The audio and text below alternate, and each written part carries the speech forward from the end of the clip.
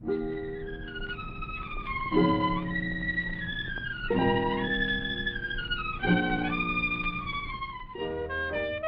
Ellenberg presents Casual Friday.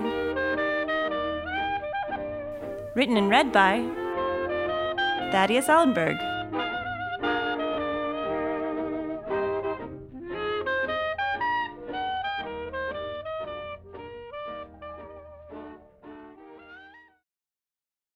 The Angelo Keegan Hall of American Stunt Hair.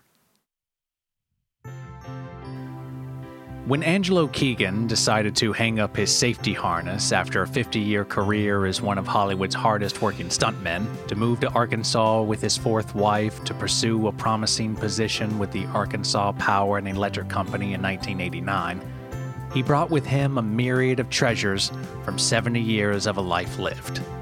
And after his death in 1997, the Keegan family opened the doors of this prefabricated aluminum structure as a testament to the man behind it and his celebrated collection. An assortment of glorious perms and comedy bowl cuts, the Angelo Keegan collection features the finest follicle treasures utilized by the greatest stunt performers from the world of film and television. Hi, I'm Jeffrey Jenkins, curator of the Angelo Keegan Hall of American Stunt Hair. Over the next several minutes, I'd like to offer you but a sampling of some of our most cherished and time-honored pieces. We hope you enjoy.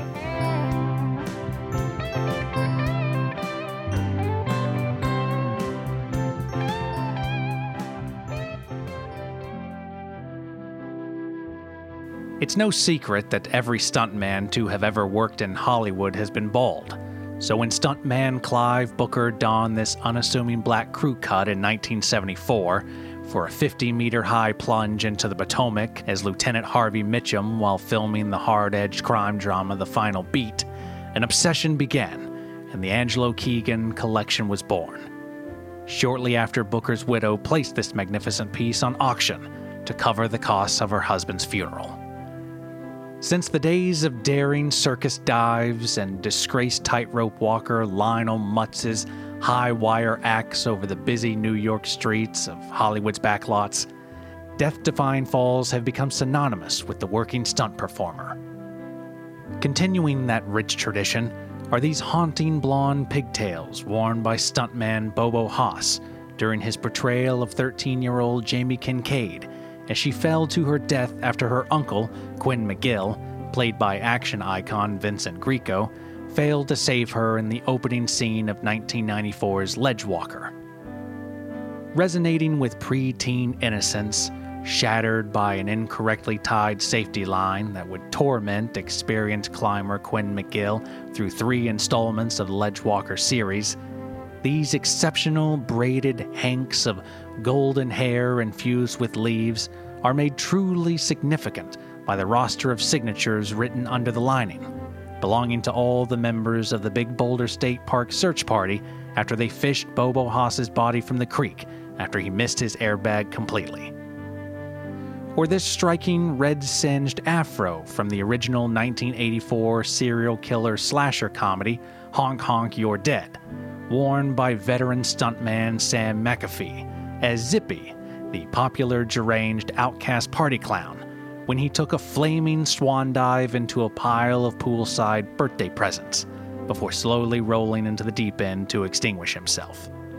McAfee reprised his role as Zippy's stunt double for 7 sequels between 1984 and 1991 until he was diagnosed posthumously with a severe lung infection from inhaling large quantities of lead typically found in inexpensive makeups.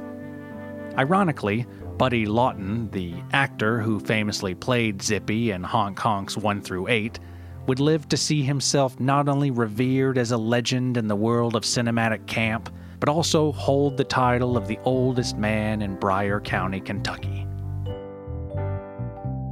Over here on our wall of westerns, we have a truly exquisite piece.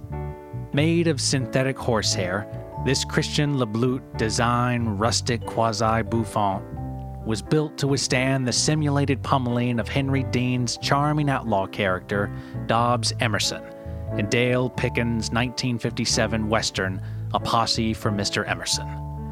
Still speckled with traces of chocolate syrup blood, this arresting and resilient, puffed-out mark of rural excellence endured the impact of over 700 breakaway bottles and 3 dozen sugar glass windows.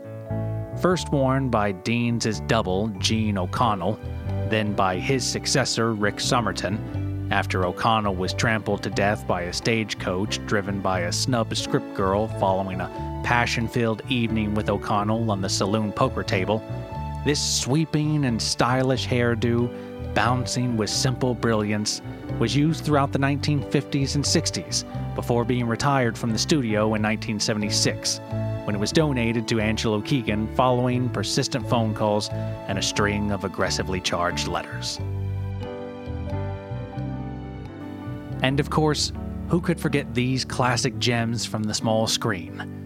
Like this 1983 Jerry curl do made famous by actor Lamar Richards in the hit television action series Two-Wheel Justice, about a rogue California Highway Patrol officer hired by a dying billionaire to head a team of civilian crime fighters with talking motorcycles, which was found preserved in a pickle jar of a leather dye solution in the storage closet of a Manhattan barbershop in 1995. Following the successful 6-year run of Two-Wheel Justice, this spectacular and truly sensational perm, worn by Double and Daredevil Kip Davis, made its way to the East Coast after serving as a pubic wig for adult film actor Rock Tango, and appeared in over 500 scenes in 1989 alone. Or this dazzling 90s Cali undercut, worn by stunt woman Marge Berger, who stood in for high school freshman Ryan Steele, played by Scott Gray, in the hit teen drama After School, during one of the series' most iconic and serious-toned episodes, The Punch. In it, Oceanside High principal, Mr. Brian Connors, memorably punches 14-year-old Ryan Steele in the face, sending his lifeless body rippling down a flight of stairs. The landmark episode ends with Mr. Connors subsequently fired, divorced, and sentenced to jail, where he hangs himself while crying. Since its highly rated premiere, Berger's famous tumble has become one of the most well-known and parodied images from the decade. Sadly, Berger would find herself in the burn ward of a Mount Sider hospital after shamed out of Hollywood for comments made about the war, and was forced to take work jumping through flaming school buses on Saturday nights at a dirt track in North Carolina.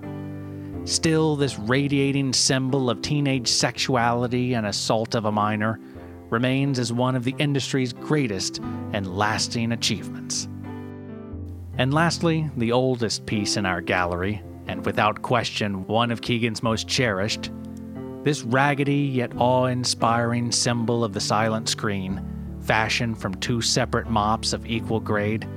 This comical rug was made famous in the beloved 1930s Boxcar Bill series by vaudeville veteran Timothy O'Toole, who was crushed to death by 2 train cars during a Lifetime Achievement speech at the North Central Halifax rail yard.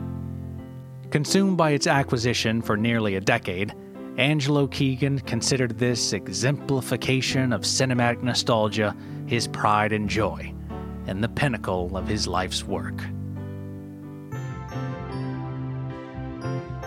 These precious cuts and many more are on display here at the Angelo Keegan Hall of American Stunt Hair.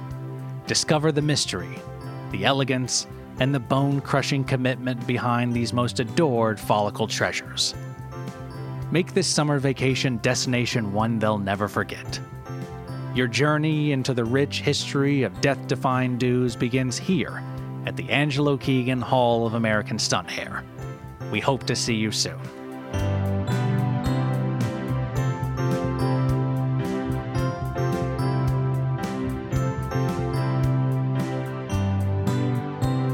This has been a production of Thaddeus Ellenberg's Casual Friday.